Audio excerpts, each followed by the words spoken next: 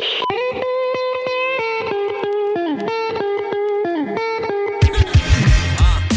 into the other's gang. Two sisters, both curious and strange. A likely duo and they witty from the brain. It's the magic hour, Mercedes and Jay. Hey, Magic Mobbers. So before we jump into this episode, we wanted to thank you for the incredible reviews you guys are writing for us across all of the podcast platforms we air this show on. Yes, and in an attempt to show you boys and babes just how thankful we are for that effort, we're going to be choosing our favorite review once a month to receive an Amazon gift card for $100.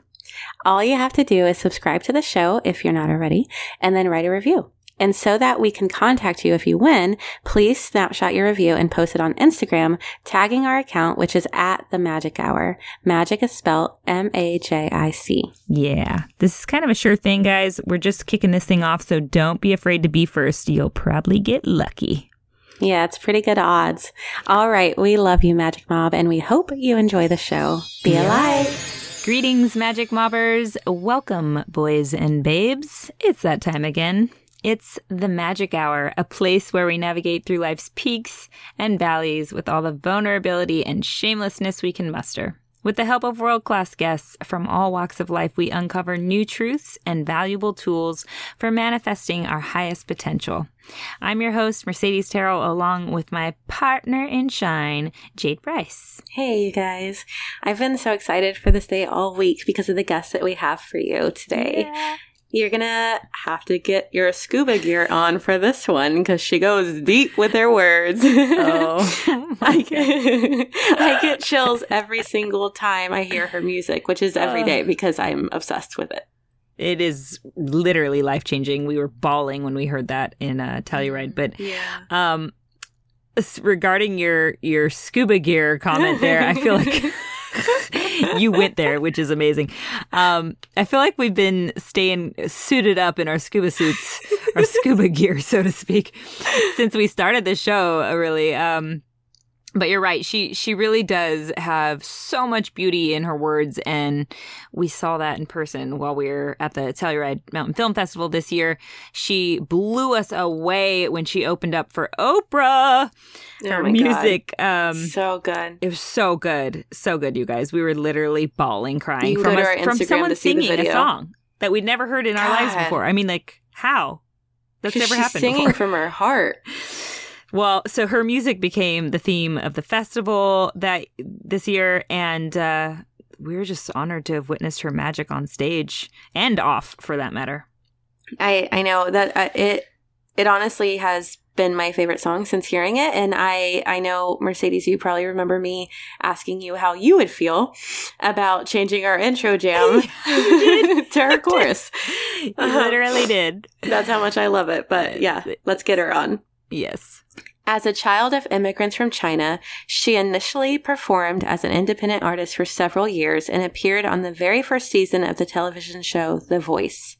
She rose to widespread attention after a video of a performance of her song Quiet at the 2017 Women's March went viral and became embraced as an anthem for the movement. Inspired by her own experiences with sexual assault, domestic abuse, and trauma as a teenager, she had written the song as a way of coping. Along with 26 other singers, she performed 7 times throughout the march among the crowd, where it was recorded and uploaded to social media, garnering 8 million views in only 2 days and shared by a number of well-known celebrities.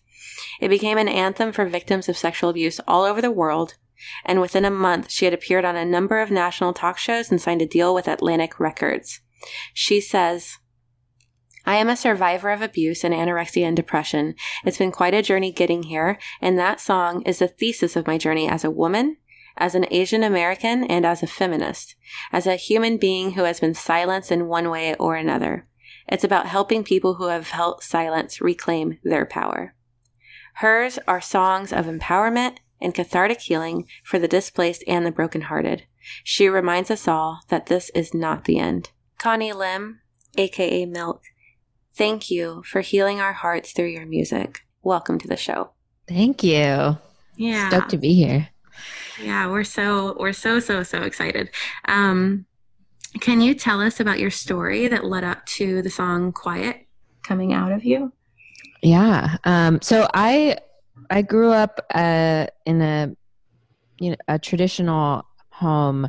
My parents both moved from Hong Kong, and my dad had a very like American hero dream journey where he moved here with $1,000 and then worked his way as a custodian and as a burger flipper, and worked his way through pharmacy school, then worked his way through medical school. And like, this is like as if he walked uphill in the snow both ways. Just, Wow. yeah. And he brought my mom over, and my mom also is just this incredible, like really strong woman. She actually didn't realize that she had, I think, close to 60 to 70% hearing loss ever since she was young, 'cause she grew up in poverty. And so she always thought she was dumb. She just thought she like didn't understand stuff in school. And finally, when my parents were in the States and they had enough money to like go to the doctor, and my dad had a suspicion like maybe you have hearing loss. So my mom then gained hearing back, and you know, she's come into her own as a woman in her 50s and 60s. She's just like, it's been really cool to see her renaissance. But so my background is, I come from two really strong, hardworking parents that saw life as, you know, work hard, build a skill, serve society. And I still hold those values really true to me. I just built a skill that they didn't think was necessarily practical skill. And from my dad, he's a doctor. My sister's a doctor. And there's many people in my family studying medicine, and true to the, you know, Chinese American.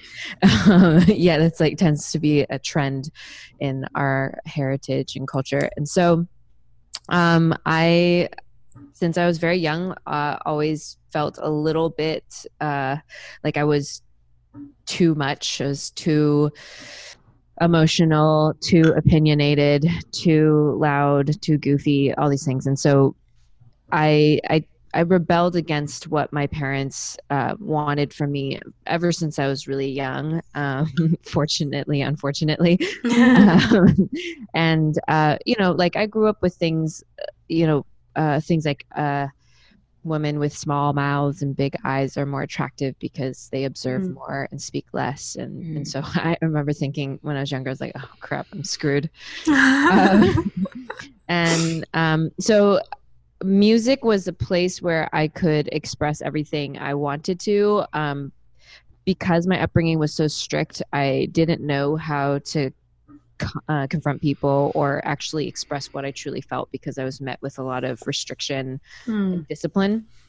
So I was trained from an early age to, like, you know, keep quiet and observe what's going around me and be polite and be amenable to others. And as a result, I got really good at the blank check syndrome, which is like, go into a room, read what the room needs, and I'm just a blank check. Whatever number people need, I can write that in. And it became a devastatingly useful skill, but also it just like wore away at me. And I ended up, like, you know, being in my early 20s, not knowing who I was at all. And on top of that, when I was 14, I experienced a relationship that ended up being very abusive, and I was like, you know, sexually assaulted in a relationship. And so the boundaries are really blurred, and I didn't understand that I was being raped and coerced into physical activities I wasn't ready for. And so when I had declared that to my family, like, you know, something's happened with me and it's been going on for months, I was like crying out for help. But, you know, with the traditional culture, what happened was that, you know, my parents love me so much. And I think what they didn't mean to do this, but with this traditional structure that they've been raised in, the response was like, you know, I brought shame to the family. So for a very long time, like about 10 to 14 years, I just kind of felt like I brought shame to the family. There's something inherently troublesome and dirty about me. And so I stood in my own way in a lot of aspects of my life, from school to career opportunities to relationships and friendships. I always had this underlying belief that there's something inherently wrong with me. And if I got too close to people, people would discover how broken I was, and I would eventually disappoint them. So I kept big wall up, and I kept my distance from people, and eventually felt very isolated. And so, you know, I also was not allowing myself to believe in myself. So if there was, say, a mentor that could lead me down the music industry path, and someone that I really looked up to, I had that story playing in my mind. It's like, well, you're broken and you're going to disappoint them. So I wouldn't allow myself to even like go up to them and say hi, because I was like, no, you don't deserve that. And, you know, there's like all those self-help books, and there's questions like, what do you believe for yourself? Like, if you could think big, what would you want? And I just felt this like belief ceiling. I felt my brain hit up against the glass ceiling. And I was like, how do I get rid of this? And eventually, like mid-20s, I was like, I want to believe that I can do more, that I can be a better manifestation of myself. And so I thought maybe I need to like go to therapy, because I knew I was depressed. I knew I had like anxiety, and I knew I had eating disorders and stuff that I was like working through. So I ended up going to therapy, and I realized, oh my goodness, the things that I had gone through when I was younger was actually not my fault. And that was like, I almost had to take a step back and be like, that's a little indulgent, Connie. Like, but then I started playing around with the idea. I was like, okay, well, I have a performance coming up at this open mic series.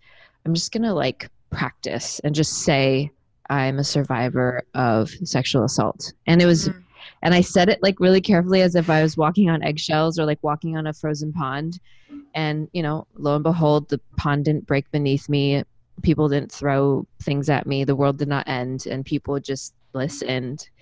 And then I told my story, and then I shared more of me. And so that was a healing process. And through that therapy and practicing speaking out as a survivor, I started having dreams where I was redesigning my childhood. And I had memories of my childhood, and I would reconstruct how I reacted. And the little version of me in my dreams was saying the things I wish I had said. So on one particular night, you know, my abuser was hitting me, and there was someone watching on the side. And so I said 3 things in the dream that I had never said before, ever, even to myself. Was 1, I looked at the observer and I said, this isn't right. And 2, I need someone to help me. And the observer responded saying like, well, if we say anything, it's going to get worse. So you should just keep quiet for now, and it'll be over soon. And I had heard that a lot, is like, keep quiet for now, it'll be over soon. So I said the 3rd thing that I had never said, and I was like, well, I can't keep quiet.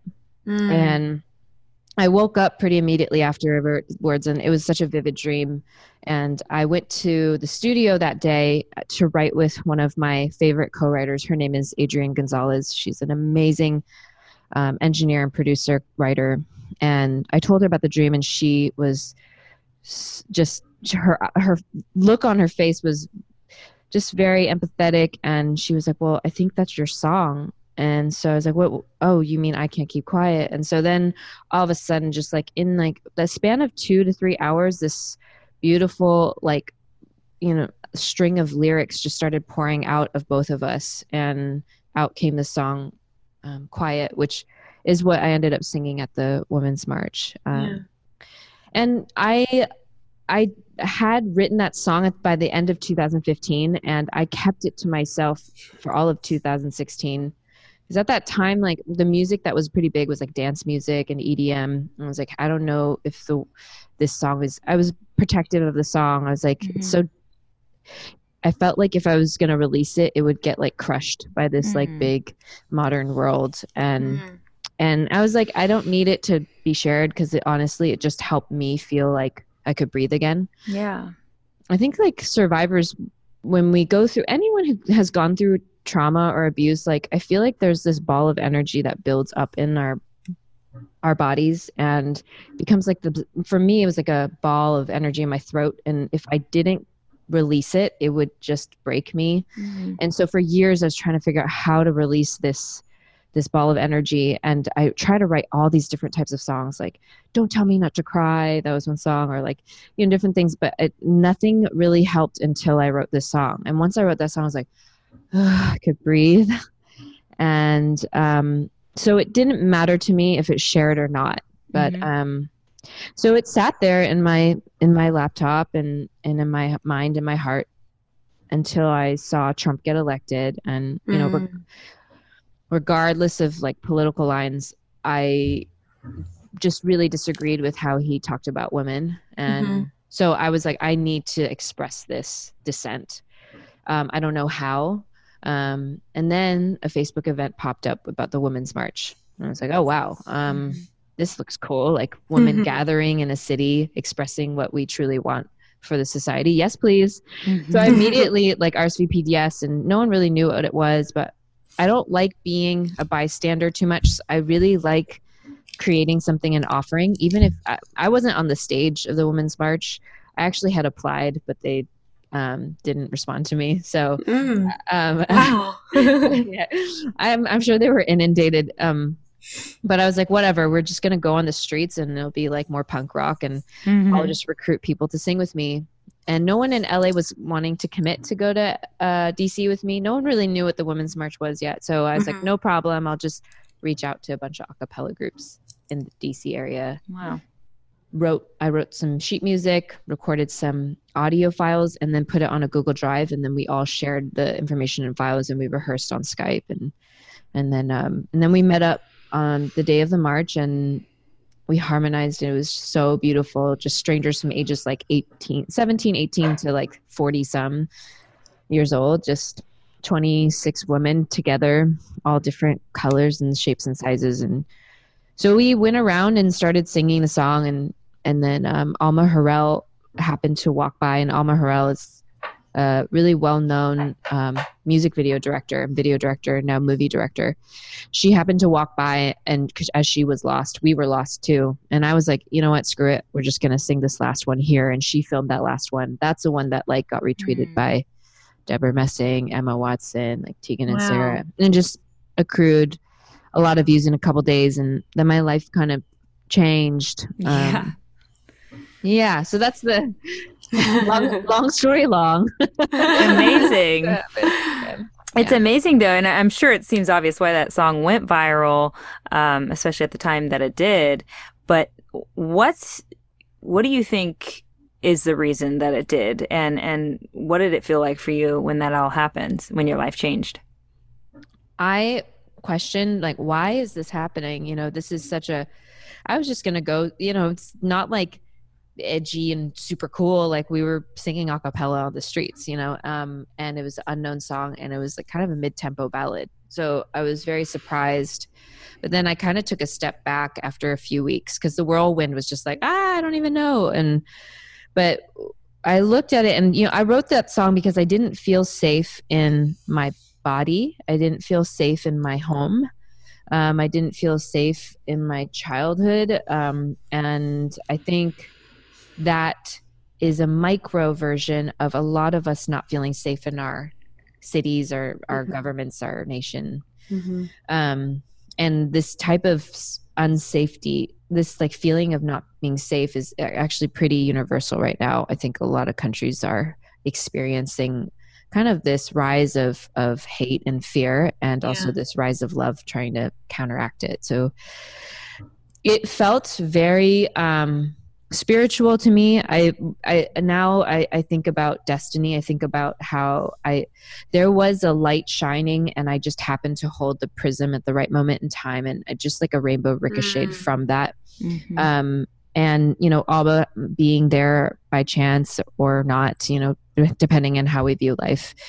And I also am very, very sure that when a person achieves healing, or not achieves, but when a person dares to heal him or herself, he or she or they develop this natural ability to heal others, without even trying. And so I think one of my main philosophies in life is like inner peace begets outer peace. And, you know, as we feel pretty worn out by the news and activism and all these different things, the good news about what artists can do is that sometimes if we just help people heal their own stories, the peace will resonate outwards naturally. And so that's where I'm kind of sitting right now. Yeah. Wow. I love that. Thanks. You're taking it all in. Right? It's like light subject matter. Just light. Keeping it real light this episode. No, it's all very, very needed and Yeah. very just hits to the heart. So you kind of just got to sit for a second. Yeah, I like joke that I'm a scuba diver. Like, Oh my all right. God. Yeah. That's so weird, Connie, because it's literally in our intro of you. We talk What? about, this is well, weird. in the intro, I say we got to put on our scuba gear because Connie goes deep. Wait, By the you way, literally say that? Literally, we say that. Wait, listening audience, just so you know, we record those intros before our guest gets on with us, so she has no idea that we related this to scuba I don't know if diving. you had used that term with Tom, but I had talked with Tom and we joked about that, and so I put it in the intro, and then Mercedes was like, "Where the hell did you get this from?" Oh yeah, because I actually did. Okay, so that's how it happened. Maybe because Maybe. I told Tom, I was like, well, if you want to hang out with me, you gotta get out your scuba gear because you're going deep. That is amazing. That's really good. It's really I might start saying that before my first date. Yeah. We're reading the invitation as soon as you arrive. Hold your nose, we're going. Oh, that sounds worse. Hold your nose, we're going down doesn't Yeah. translate on a Going first deep. date. Yeah.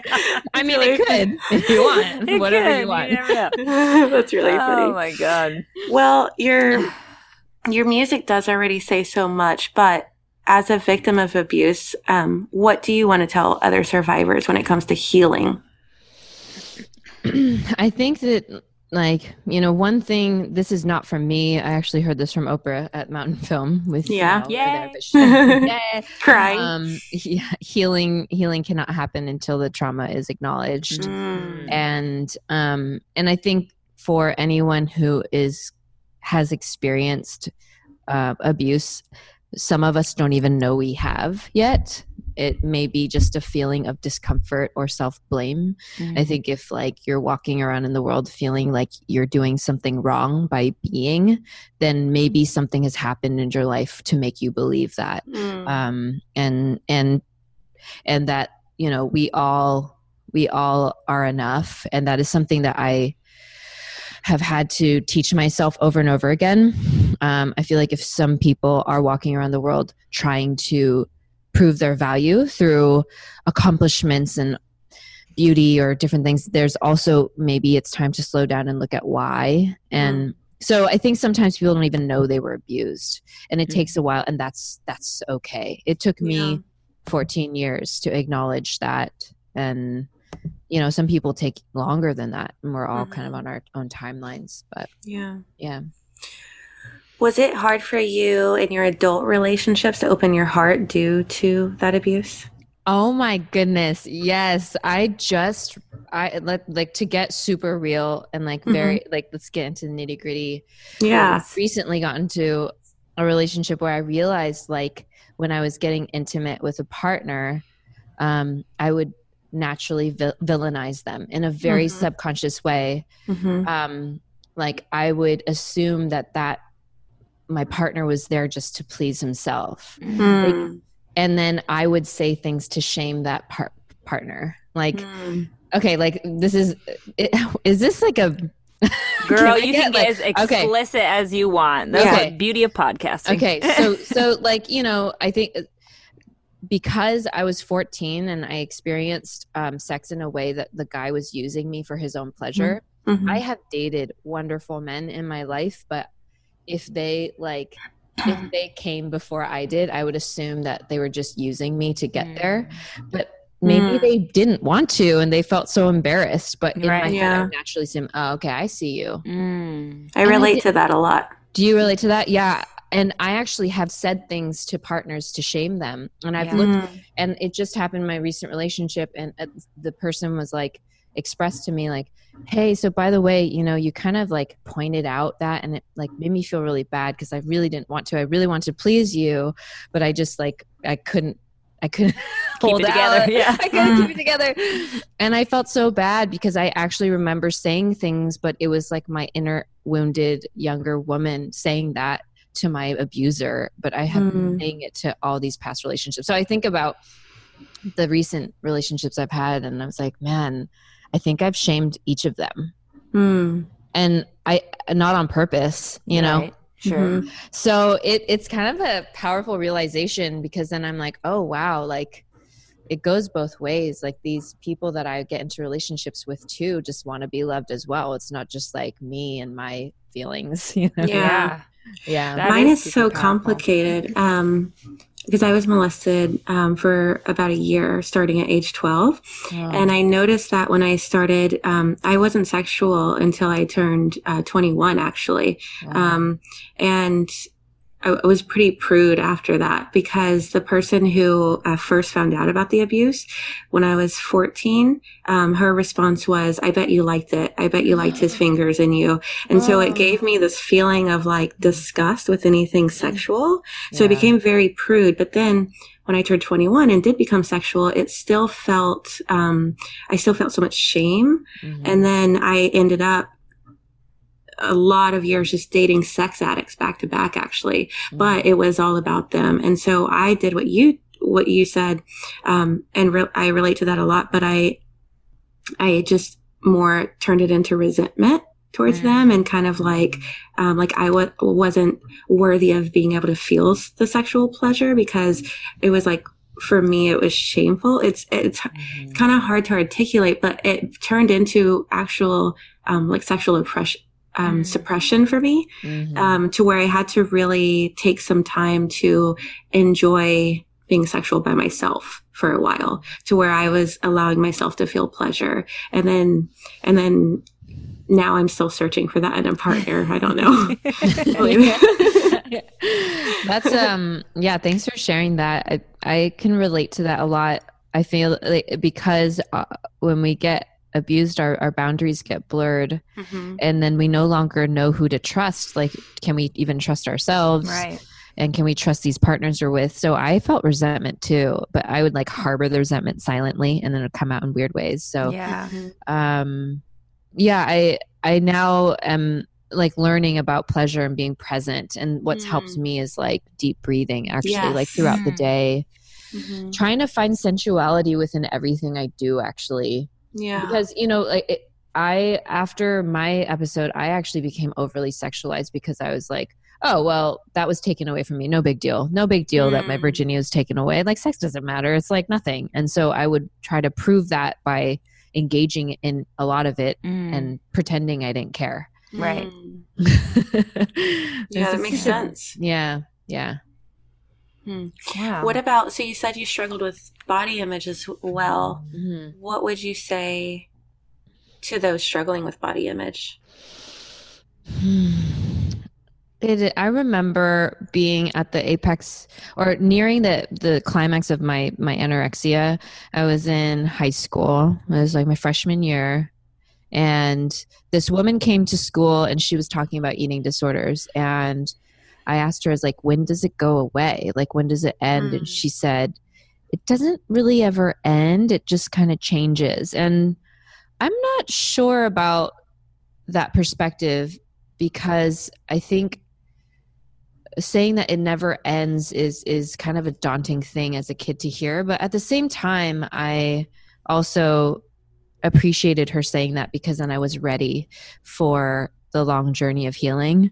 So maybe I would say that it can take a very, very long time, and the body image issues will morph into different things. And, you know, I would like binge and overeat at times, and then be super anorexic. And it's like we overeat because something is eating at us. And I think the truth is like, it's a sense of this anxiety and self-worth. And that practicing of breathing and kind of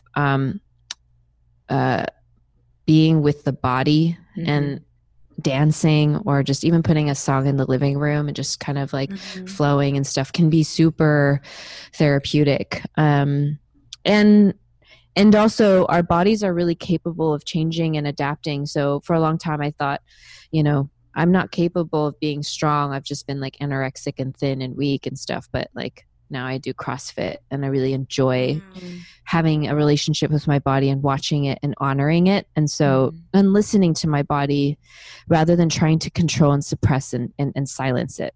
Because the body's a really good teacher.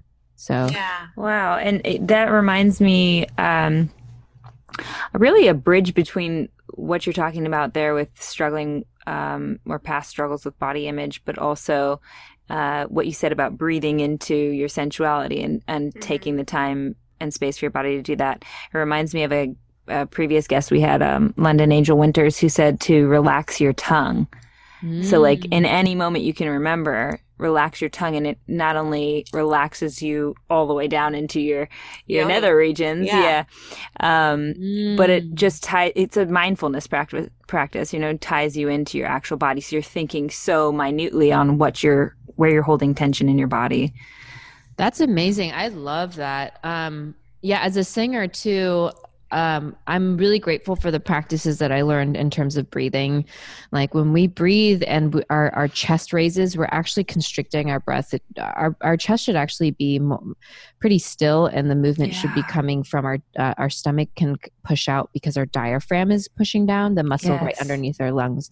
And actually our lungs stretch all the way back towards our ribs. So if you put your hands behind on your ribs, like our lungs are back there as well. And so when I breathe, I try to push against the back of my ribs and take deeper breaths that way.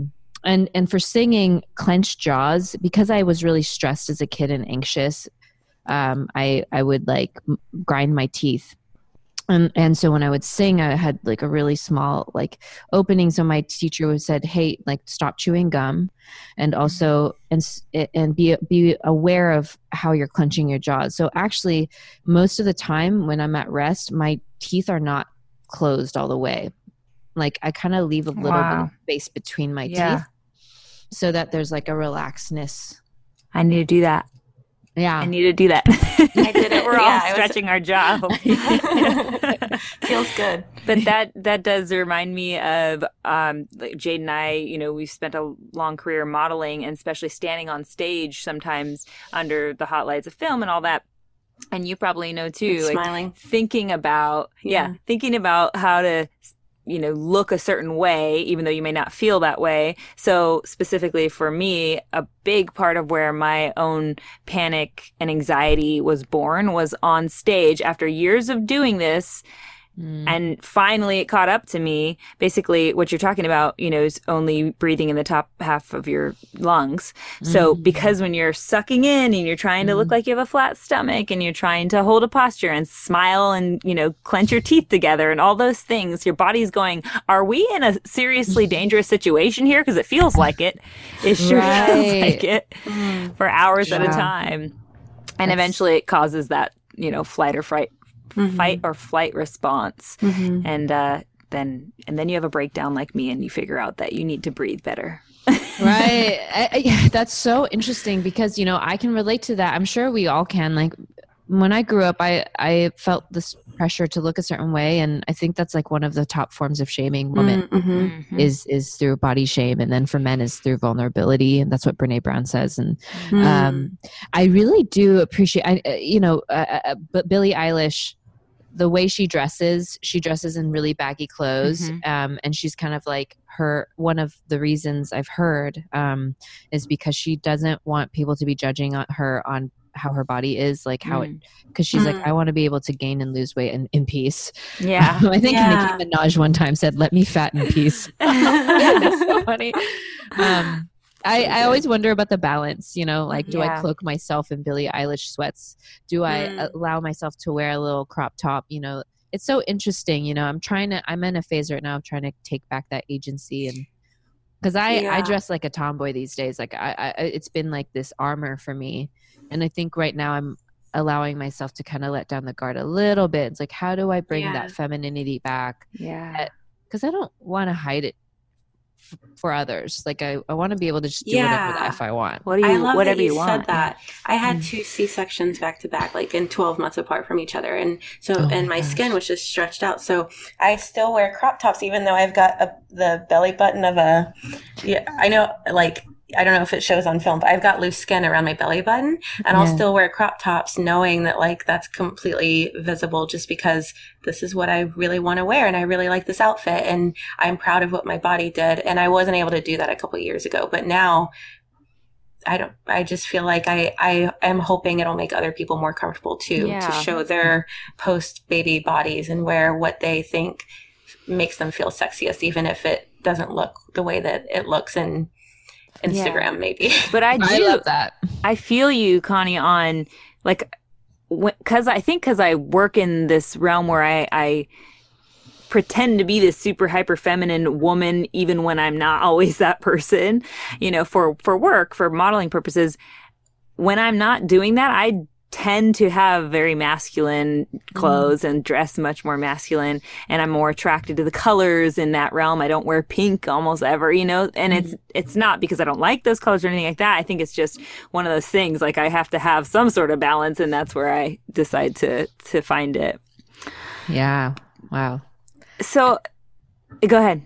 I was going to say that I think that balance is really healthy, like allowing ourselves to play with different energy levels, like the masculine energy and the feminine energy. And I hope that men and genders in between can play with whatever energies they want. I love that. I love the way you said that. I think that's part of, these terms are getting thrown around too much, but I think that's part of lifting our men up from this culture of toxic masculinity that they've grown up in for so long into, call it modern masculinity or healthy masculinity or whatever you want to call that, but where they can reside somewhere that it's okay to explore the balance that is within them, the masculine, feminine, the yin yang, and the alpha omega, and all those things that make us these amazing, incredibly balanced humans that do good in the world. Because when we're super imbalanced and we're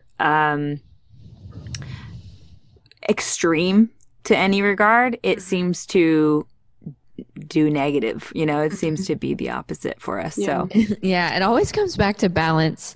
Like when I deconstruct like different ways, like when I feel like I might be pushing too hard or something, it always comes back to balance. So I think that's a really, really wise thing. It really does. I know that sounds so cliche, like, just balance is everything, but you got to come back to it every time. So this kind of bleeds into our next question here. And this question is, I guess I'm going to say it's of incredible interest to me because it brings light to so much of what we're trying to do with this podcast, which is to highlight both sides of an issue, give it equal space to be worked through, balance, as it were.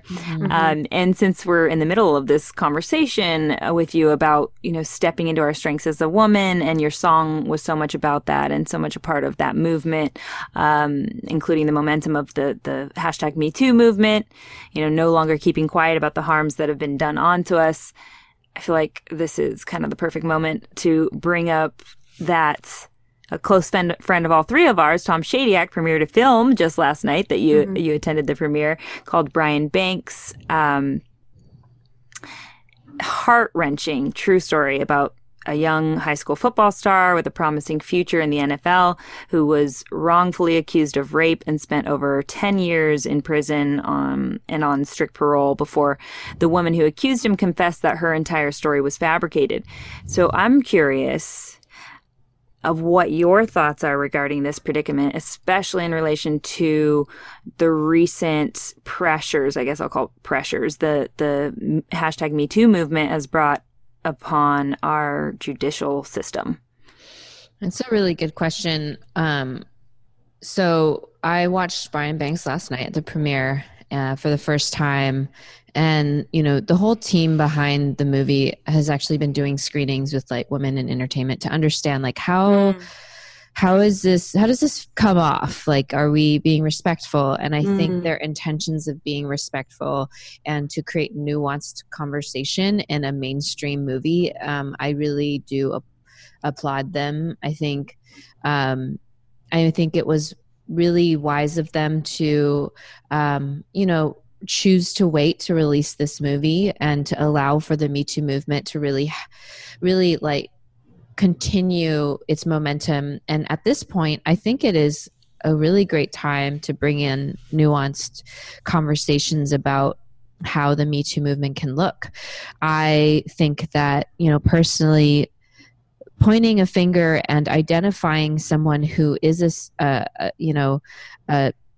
predator is a crucial step in the healing process, but it is not the end step. I think the end step is to figure out how we can heal our men and heal our women in this society. And there are also the nuanced parts of the Me Too movement where there are false accusations, and the percentage is super small.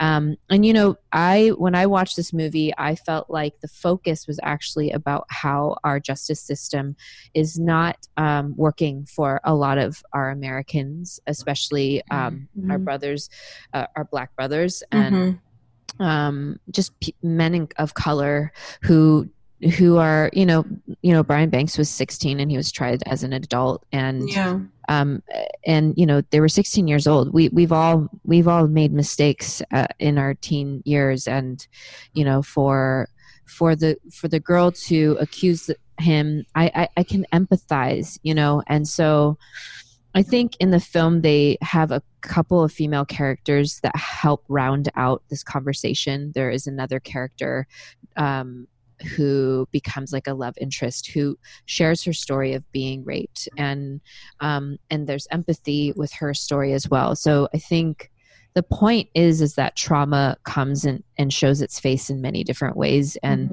forgiveness and empathy and compassion are very important in these nuanced conversations. That's why, I don't believe in shaming and shaming people who have done harm. I think we need to identify them and to hold them accountable, and also then to figure out what's their story. Yeah, exactly. Because hurt people. So let's identify where the hurt is.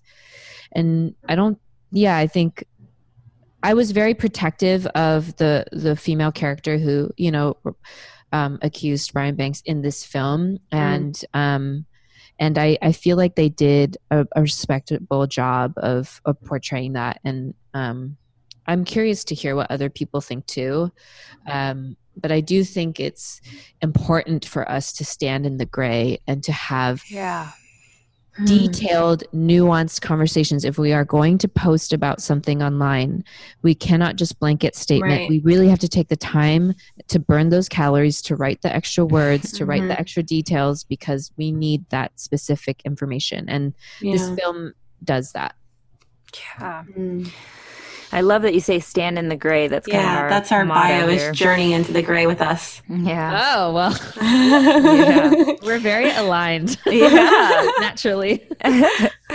So, I mean, what is it that I guess you kind of answered it there, but maybe you have something more to elaborate on what we do to better address the issues around rape so that this type of thing doesn't continue to happen. I think that's a really great question. And I think that listening has lately been the most powerful answer that I can find with any tension I feel about the world, and I'm trying to understand how I fit in it. And I'm like, do I go and do I sing for them? Do we flash mob? Do I write them a song? I'm like, or I can just listen. I can just read and give people, there's a phrase of like, we must believe all women. I think I think it's we must listen to all women and give people the respect and the space. We must listen to all men and all genders in between. Listening, I think listening is one of the most advanced skills that we haven't quite developed yet as a society, and I think we're learning. I think a lot of us are actually focusing on that. I'm sure you guys have had conversations about listening, because there's a lot of power. Sometimes we will like have conversations, and sometimes I'll be like thinking about what I'm going to say before someone has even ended their story, and then I just go, I'm sorry, I was in my head. Can you say that last part again? Because I really need to capture what you said, because there's a lot of God or / the devil's in the details, and it's really important for us to give space for people to be able to share their details. Yeah, that resonates very deeply. I know with both Jade and I, but I think that one of the most feminine things you can do, you know, speaking of the feminist movement, is to be the person who does receive, you know, so to speak, is that actually the person taking things in. So listening and for, like you said, all genders, all types, everybody, being the listener and the person who's willing to take the time and energy, because it's energy spent when you do this, to see and hear people clearly so that they can feel for maybe the first time ever that they have been seen and heard, and so that they know their story has been relayed. Wanting. Yeah, and relate authentically, you know? And when you give people that type of space, that allows them to come with their most authentic self, I think, too, instead of trying to, you know, be this showboat or trying to be this thing just because they want to be seen so badly. Right. And it comes to mind the saying we say a lot on the show, you know, be interested, not interesting, which, man, that's like a superpower in itself, you know? And that basically means listen. It truly does. And it's so funny, like the song that, you know, essentially introduced me to you both, is the chorus is I Can't Keep Quiet. And I think that's a great necessary step for especially women or people who have been silenced. And then I'm like, okay, but now I'm gonna choose to be quiet in this moment, because I need to learn. There's so much to learn. When the song went viral, I was like, I have so much to learn. And people are like, you voice of the resistance. I was like, no, absolutely. I'm just one of the many in this choir. And if I don't listen to what other notes other people are saying, you know, my note will be off, and there's some dissonance. Yeah. So, that chorus is in my head all the time. And my 3-year-old rewrote it. What did she write it to? She said, I cannot sing like you, but she sings, I want a bottle, but my mama says no. Your 3-year-old daughter she would wrote that? Oh my gosh. To your exact tune. My son sings the chorus the way that you have it, and then my daughter sings it that way, because she's just super sassy, and she just wants her damn bottle. Yeah. You know, before we move on to our question from our Magic Mob, I was curious. You covered the song. I think it's from the 80s, Ooh Child. And it for those who haven't heard it, it goes something like, Ooh Child, things are going to get easier. Ooh Child, things are going to get brighter. Someday we'll be walking in the rays of the beautiful sun. And I was curious what brought you to cover that, because your music is so much about, you know, overcoming abuse and, you know, making it through as a survivor. And that song, touches home for me there in that place of my life, because I remember, this is just one of many examples, but I remember being about 3 or 4 and coming out of, me and my parents, we shared a bedroom, coming out of the bedroom in the middle of the night and seeing my birth dad just laying in his vomit, and there were just drugs everywhere and multiple strange men everywhere. And, my mom picked me up and we left to go to a hotel. And I remember going into a hotel and her saying, we can't afford a hotel after all. So we went back like into our little beat up orange car, and she sang that song to me to like make me feel better. But every time that my birth dad would abuse us, she would sing that song. And so it's so interesting, like from how I already feel when I hear your music, and then to hear you sing that song, and I wasn't even expecting it. It just came on Spotify. It just broke me. So I'm curious how you came to cover it. Wow, thanks for sharing that.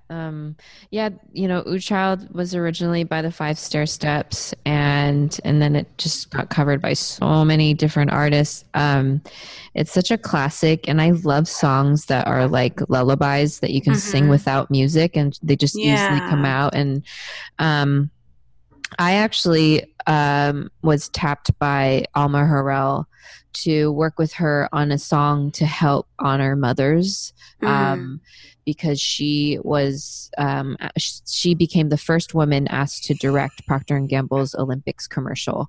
Wow. And then so she wanted to bring an emotional voice onto the commercial. When she first called me, she's like, "Hey, do you want to do a commercial with me?" I was like, "Oh, commercial music? Oh God, I don't know. I just write like these emotional tunes. I don't know." But she's like, "We're looking for an emotional tune." I was like, "Great, I can do that."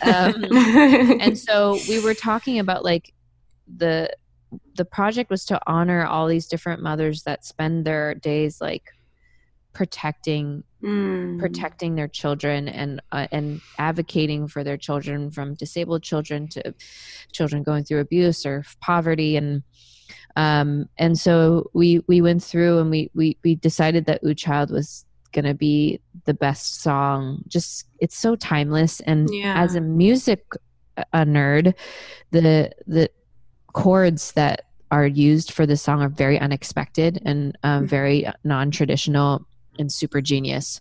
So this song has taught me a lot, and it's such a simple tune. It grounds me, and it happened to also come during, the March for Our Lives movement and looking at the kids rising. And so when I sing that song, I actually picture them singing it to me. Like I do feel like our youth do take care of us sometimes. So it's like this interesting kind They're of our greatest reversal. teachers. Right. Yeah. But so that song then took on a life of its own. So actually the way that I decided to record it was because of Alma and my friendship that budded from the Women's March, and then our desire to honor mothers. So it makes sense because that song is tied with you and your mom. Yeah.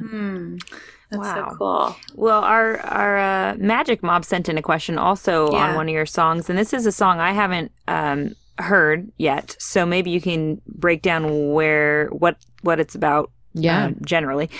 Lacey on Instagram says her song, so Connie's song Black Sheep gives me so much strength.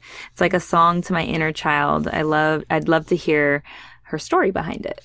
So that's really cool. So Black Sheep is a song where I go like, look up, you're not alone, you'll make a home of your own.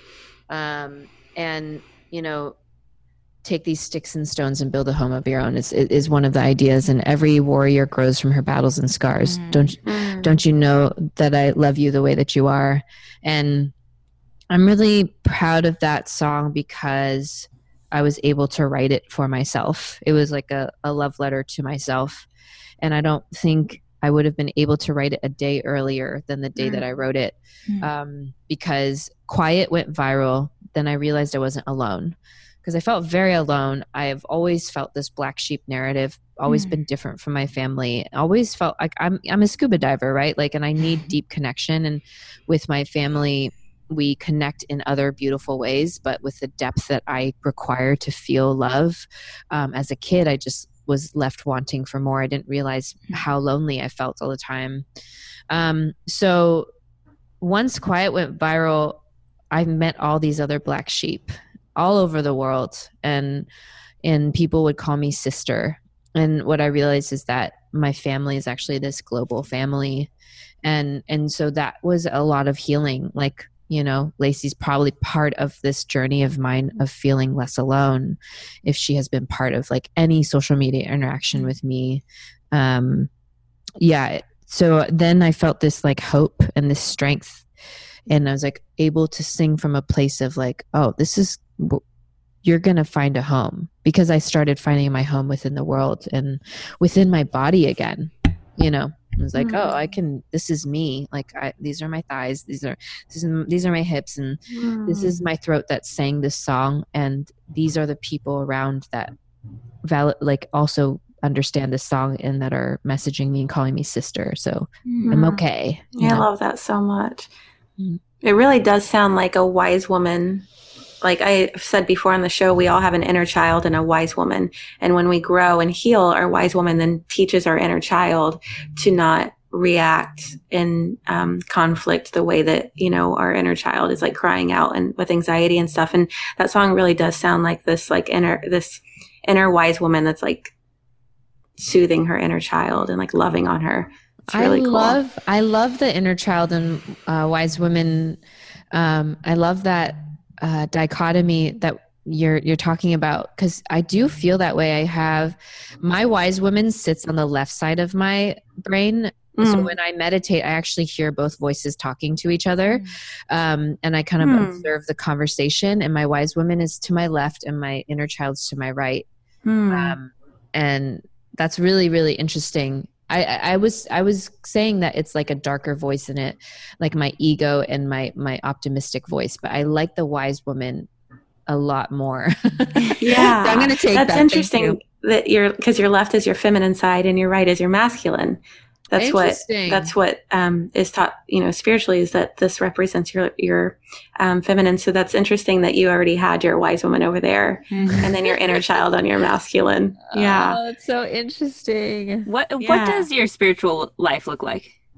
I am super spiritual. I did not grow. So I grew up with the religion of Buddhism. And it's a more superstitious practice from on my parents' side. It's like ritualistic, where we go to the temple, burn incense, and there are these gods that like we put incense on, and you know, bow to, and it was so ritualistic. And also I remember being like 11 and telling my mom, I looked her in the eyes when we were at the temple. I was like, Mom, I don't really believe this and I don't want to do it this way.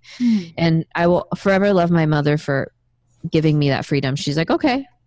Wow. And so I found my own way. I feel like the universe is very connected. And you know, I think there's a lot of wisdom in nature. Nature feels like a really beautiful teacher. Like nature doesn't hoard, doesn't take more than it needs. And the things in nature that do that end up dying off. And trees teach me a lot because they're so communal and they pass nutrients through their roots and really take care of each other. And so I feel like, you know, I feel like there is a beautiful force that gifts us with darkness, and we turn those darknesses into gifts and into how we heal each other.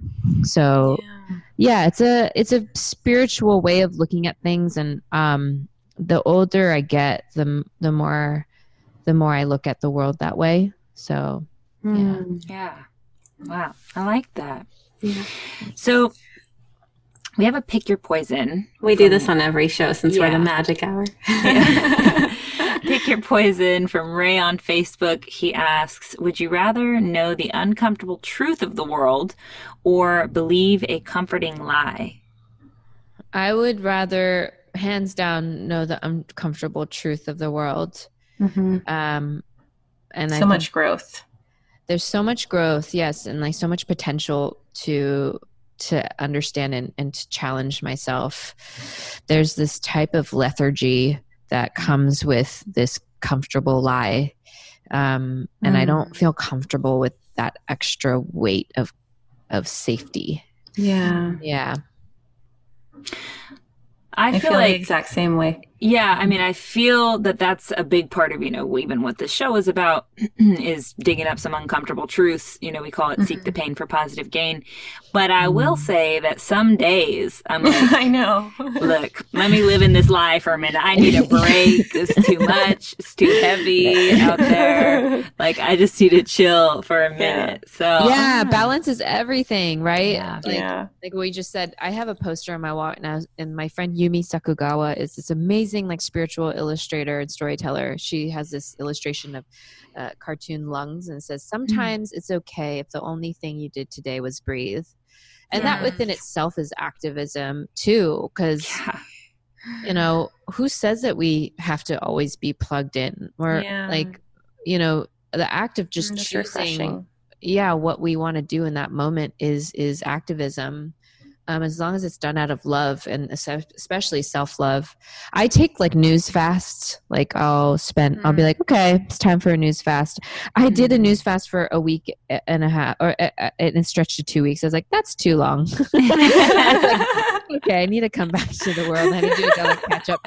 So now it's like 3 days. I'll do 3 days of news fasting, and I'll allow myself to be that person that doesn't know what's going on. And I'm actually practicing to not pretend I know things. Like when someone's like, did you hear about the thing? I was like, no, I did not. And just allowing myself to just not be the most informed at that moment, and just so that I can be present with people. I feel like my activism is like listening and honoring people in the moment.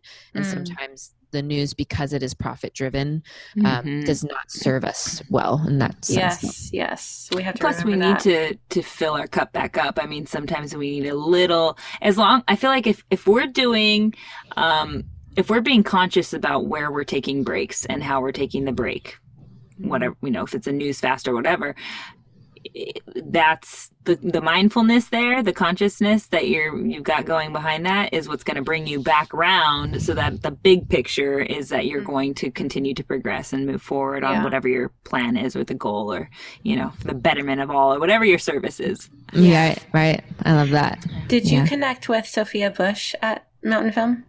Yeah, and I've met her through. I'm going to do this again this year, but this is a tour called Together Live. It's not in Austin. I'm so bummed.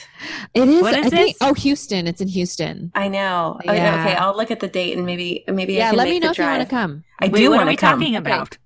The Together Live tour. Together Live. Okay. Yeah. Like so many people that are like they. I don't even know what to call them. They just they keep the light, The light workers. Yes, the light workers are on that. Yeah, Cheryl Strayed, Glennon Doyle, her wife, Sophia. There's so many. It's only missing Ellen. Yeah. Oprah. Yeah. But yeah, no, I would love to go to that. But yeah, you remind me of Sophia a lot, so that's why I asked. Oh, that's so cool. Yeah. I remember listening to her on stage. That's a compliment, because during the tour, I listened to her speak, and after backstage, I was like, I really love your brain and your heart. Y'all have the same brain and heart, I feel. So I'm basically just really into myself. I'm like, lady who's like, I love you. That's really funny. That's why true. you recognize it in her. That's what I was going to say. Yeah. All right. So there's a few short questions we like to ask everyone who comes on the show. So first off, if you could hug your younger self right now, what would you say? I would say to keep singing. Just keep singing. Yeah, all the time. Just keep How singing. old are you then you're talking to? I would say like 6, 7. Yeah. Yeah. Just to allow that to be. And I use that as my way of healing and seeing the world. And so I would just, maybe I would say like, listen to that voice that says you're a singer. Cause it's on the left side of my brain. Again, like whenever I was a kid, people would be like, what do you want to be when you grow up? And I had a little voice that'd be like a singer, and I would suppress it. I thought life was like, you have this voice on the left side of your head and you just silence it, and then you say what other people want you to say. I thought that was what life was. And then I realized that it doesn't have to be that way. So interesting. Yeah. If you could if you could have the whole world read one book, which would it be? Ooh. That's a really good one. Oh man. I don't know why this is coming up, but The Giving Tree. My kids love that book so much. Yeah, I think there's like something really heartbreaking and also very real about people who give, and such a beauty, and to understand the taking and the receiving and the interdependence we have together. I think it's just a great book to understand, like to teach empathy, like how much people are able to sacrifice for each other, and how much nature sacrifices for us, and how we inherently are a bit of takers as humans. And so to be conscious of that. Yeah. Man, I love that. Yeah. That's just such an interesting concept too, because I feel like we're always trying to divide ourselves between, you know, who's a taker and who's a giver. And again, comes back to balance. Yeah. All right. If you could whisper one phrase to everyone on the planet, what would it be? I would say, I mean, I say this to myself all the time, is you are enough, you know? Yeah. I know it's like not the, you know, it's out there. That phrase is out there in the world, but it's a good one. Yeah. I think it's out there because we need it. Yeah. It's going around because people are like, you know what? I really needed to hear that. So I'm saying it out loud to everyone else. There's a recent one that I've been like going back in my journals and stuff, and I was doing some dream analysis, and then from one of them came this quote: "Is a storm is a rainbow's chance to visit Earth." So I've been thinking about that a lot too. I like that. I like that a lot. I like it because it's so visual. Yeah. I love rainbows. I have a rainbow necklace on. Yeah. Connie, before we let you go, where can people find you online? They can find me on Instagram at Milck Music, MILCK Music, and on Facebook. I'm mostly active on Instagram, and then I send out handwritten email blasts. Like I'll scan in handwritten letters with illustrations and stuff. I'm getting on that. Yeah, so that's like I call it the Gentle Rebel mailing list, and so they can go at milckmusic.com and look there and sign up for that there. I also have a site called ican'tkeepquiet.org where people are sharing their stories of survival, and then, and people are responding to the stories with art. So people can check that out. The site is pretty rudimentary right now, and I want to evolve it, but the content is all there. So if people are searching for stories or just wanting to think about how they want to share their own, like that's a good starting place. Beautiful. And I do, we did hear how your name Milck came to be, your singing name came to be. But I love the idea that it's, you know, mother's milk is so nourishing, and thinking of it that way. And of course it's how do you explain it? The letters of your last name spelled backwards, LIM, and then your first two initials. So MILCK, right? Yeah. Taking what my family gave me, making it my own, but not abandoning what they gave me, honoring it. And then it's like what females create to nourish the next generation. Beautiful. Well, Connie, your work and the way you're relaying your personal story so openly with the world and with us today is helping people heal. So I just want to say thank you so much for showing us how to use our stories and our own creative expression to bring more light into this world. Thank you. Thank you. I really had to fight back tears a lot during this one. I don't know. I could see it on you. Oh, really? Yeah. I mean, there were multiple times where I was like, if you cry, it's gonna flow. There's gonna be a flood. So just chill, take some deep breaths, continue with the conversation. Yep. Relax your tongue. I did have to do that. I don't know if that helps with crying, but I feel like it might. I'm gonna try that. It did for me. Yeah. All right. I like. The thing is, like, lately I've been like, okay, well, if I need to cry, then I need to, like, go cry, do my thing, let it out. I normally let myself cry. Whatever. I cry wherever. I cry all the time. But for the purpose of this interview. Now you sound like a psycho. I like crying. I just cry every day. No, I do. I cry when I watch Ellen. She makes me so happy. I just cry. It is really therapeutic. It is like an actual release. Yeah, no, I like crying. But not from pain. I haven't cried in a while. Let me go take a bite of wasabi. Anyhow, what's your magic trick today? So I think many people actually sit and stew while in traffic, even though they know that that's not going to do anything to change the situation. So what if you could look forward to traffic instead by making it the place you get some of your most important self-work done? Like, that would be pretty cool. Just instead of thinking of traffic as the bane of your existence, you look at it as actually the reason you've had exponential self-growth in your life. So here are some of the things I've employed during my time in traffic. First off, and it may seem obvious, but turn off your music and whatever else you got going on while you're driving and just kind of be still with your thoughts, be with yourself.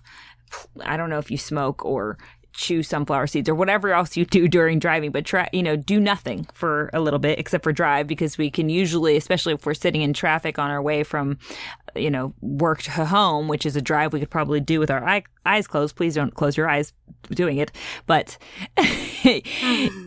sit in silence and actually listen to your thoughts. It's really meditative because you're kind of just in a mode of getting from one place to the next subconsciously. And if the thought of meditating in the first place or being with yourself that intimately makes you antsy, just trust me here for a moment and stay with it against that uncomfortable quiet and see what comes up for you. You can focus on your breathing to pass the time. Just really anything until the thoughts start flowing, and I know they will. So, and by the way, when they start flowing, you can ask Siri to record a voice note of anything that pops up for you, so you can spend more time journaling on it later, so that you're not texting and driving, because we want you to get to your destination alive, of course. And I might also add that if you're a sleepy driver like I sometimes am, I literally get, I don't know, narcoleptic, I guess is what it's called, when I start driving sometimes after work. And you need something more active for your brain to focus on than just sitting in silence. You can listen to positive affirmations. Deepak Chopra has some amazing ones on, you can get his album like on iTunes. You could listen to a self-help book, or of course you could listen to this podcast, just saying, or anything else that gets you in the mood of becoming, a better human. So I seriously though, I think that these self-growth traffic sessions, as I'm calling them, have largely been behind my own growth, and because I've spent a lot of time doing that. I spent a lot of time in traffic, so therefore I've spent a lot of time trying to translate that into something positive. And I'd say that they're even a big reason why I decided I could start a podcast with Jade, doing the research I did during those drives, reading the self-help books, and then employing some of the techniques that I could while driving.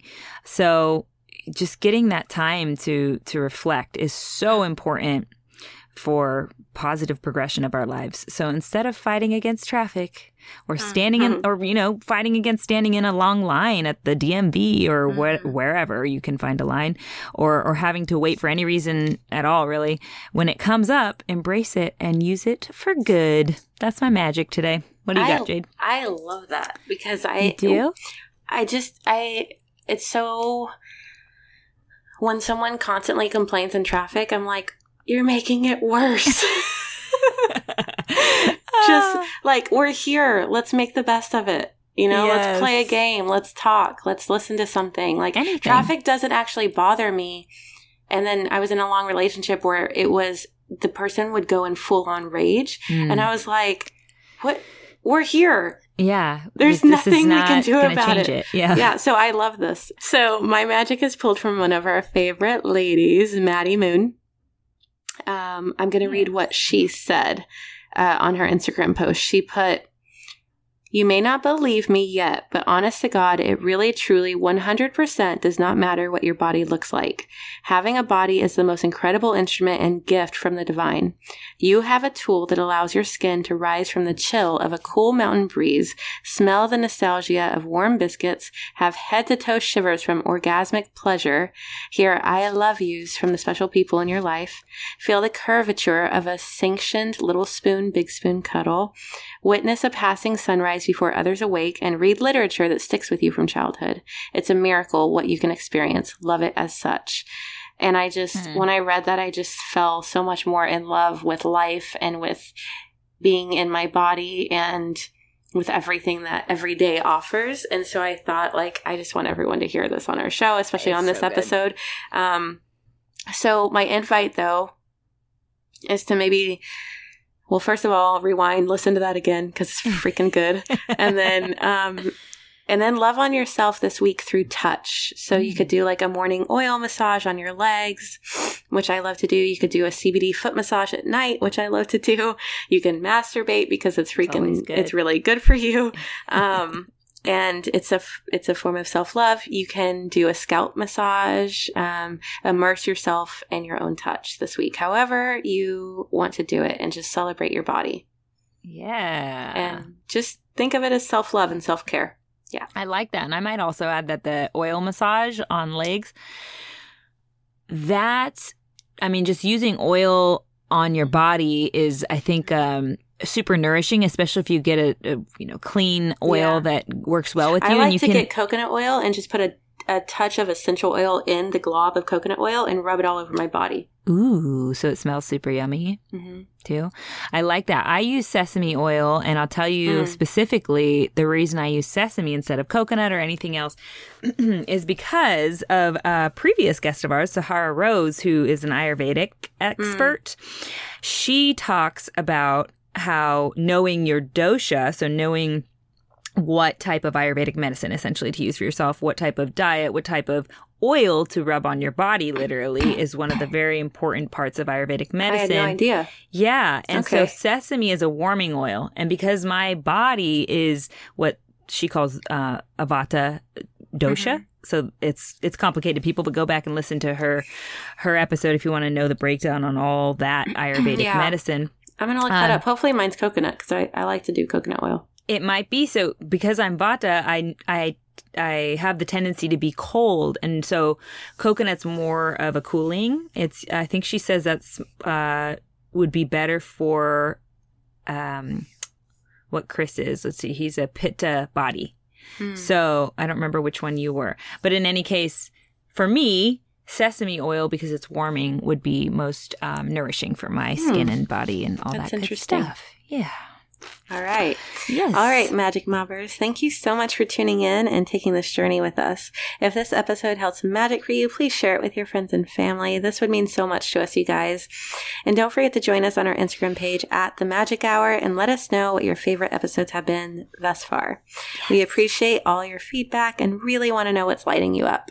We really do, you guys. And we release a new episode every Monday, so you can catch us again next week, or you can go back right now and listen to some of our past episodes in our podcast library. We will meet you there. Until then, be a light.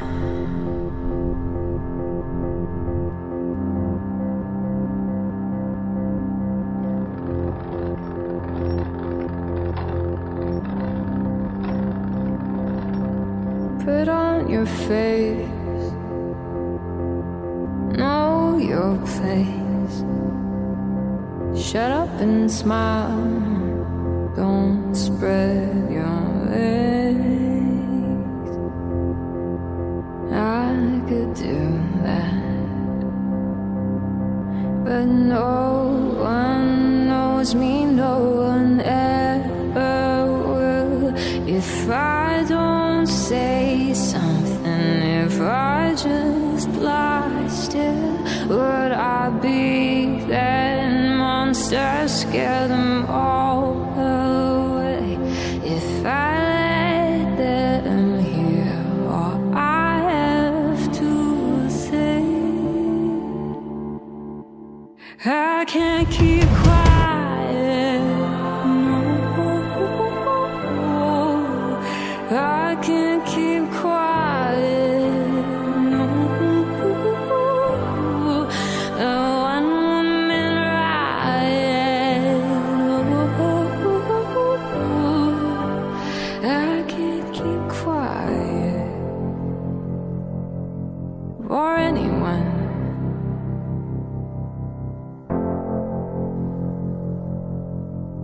Anymore, 'cause no one knows me, no one ever will.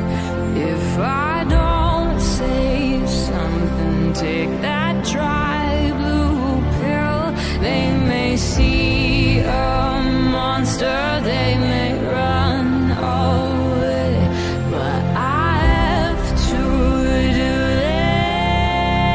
this. I can't keep quiet.